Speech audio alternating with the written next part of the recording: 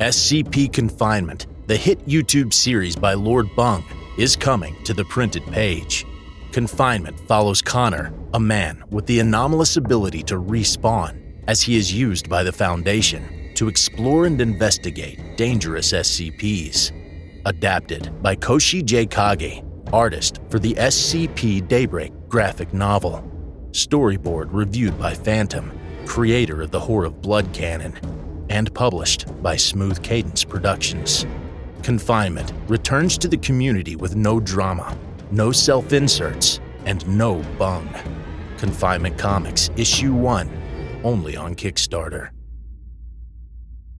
I'm Kelsey. I'm Cassie. And I'm Nolan from SCP Weekly. We bring you news from on-site and off-site. And we share your love for the creative community that surrounds the SCP Wiki. Join us on Tuesdays for new episodes, wherever you listen to podcasts, or on YouTube at SCP Weekly. The file you are about to hear has been thoroughly scrutinized by the Ethics Committee and approved by the O5 Council for release to trusted associates of the Foundation. This is SCP Unredacted.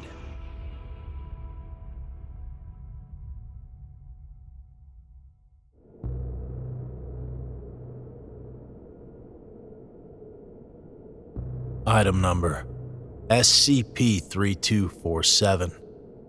Object Class Euclid. Special Containment Procedures. Foundation personnel are forbidden from visiting the White Mountains for non-work reasons.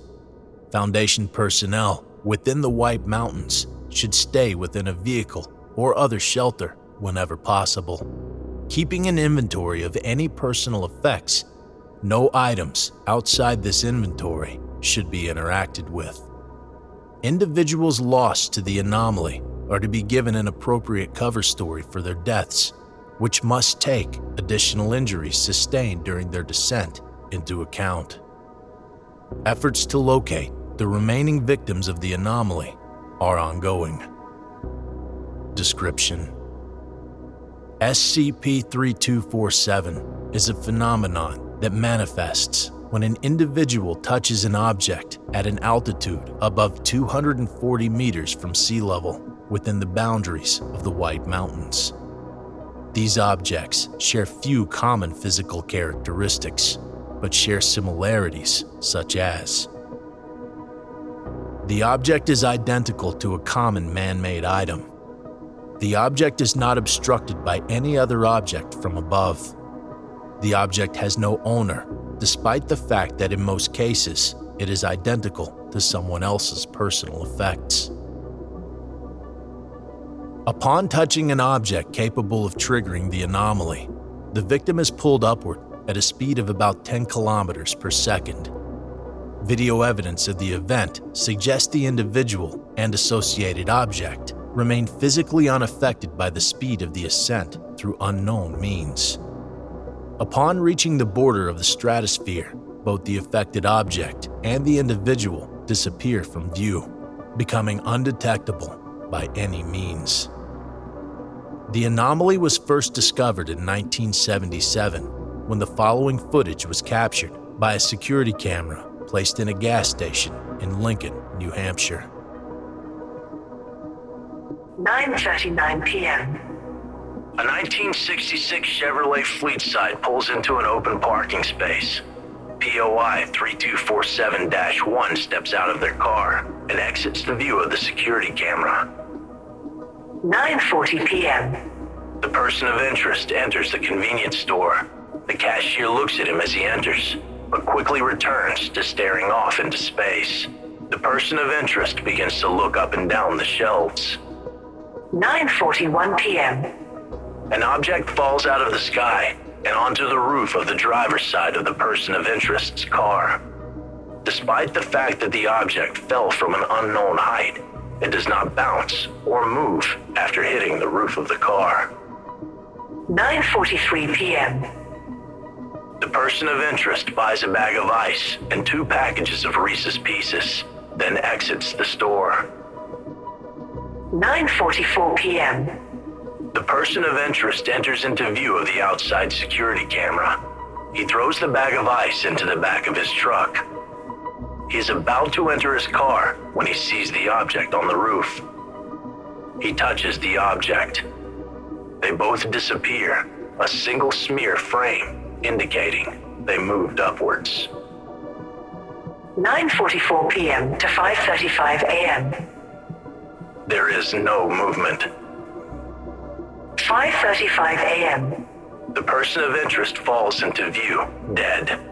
The impact sets off the car's alarm system, but the corpse does not appear to move in any way after impact. The corpse of the person of interest was discovered several hours later by a convenience store worker who reported it to the police. The case was flagged by Foundation agents embedded within state law enforcement, who recovered the body and security camera footage. Upon investigation of local police records, similar reports were found dating as far back as 1948. There are currently 621 unusual deaths and 53 missing person cases connected to the anomaly. Posthumous examination of the bodies indicates trauma consistent with the drop from 200 feet, but the cause of death in all victims has been found to be hypoxia. Additionally, all subjects have retinal damage, burst eardrums, and signs consistent with brain hemorrhaging. All recovered subjects are drenched in a liquid that has been found to be composed of a mixture of human tears, blood, wine, and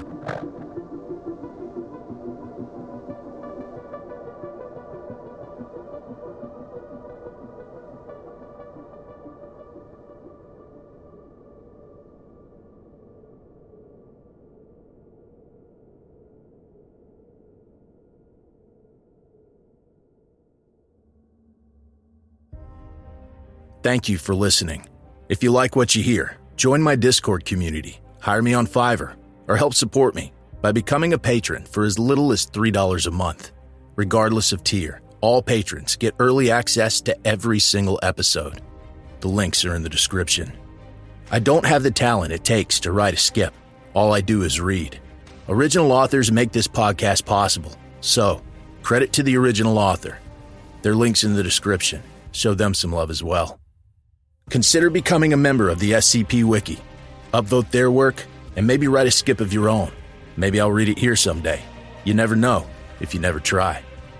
The content of this podcast and content relating to the SCP Foundation, including the SCP Foundation logo, is licensed under Creative Commons Sharealike 3.0, and all concepts originate from scpwiki.com and its authors.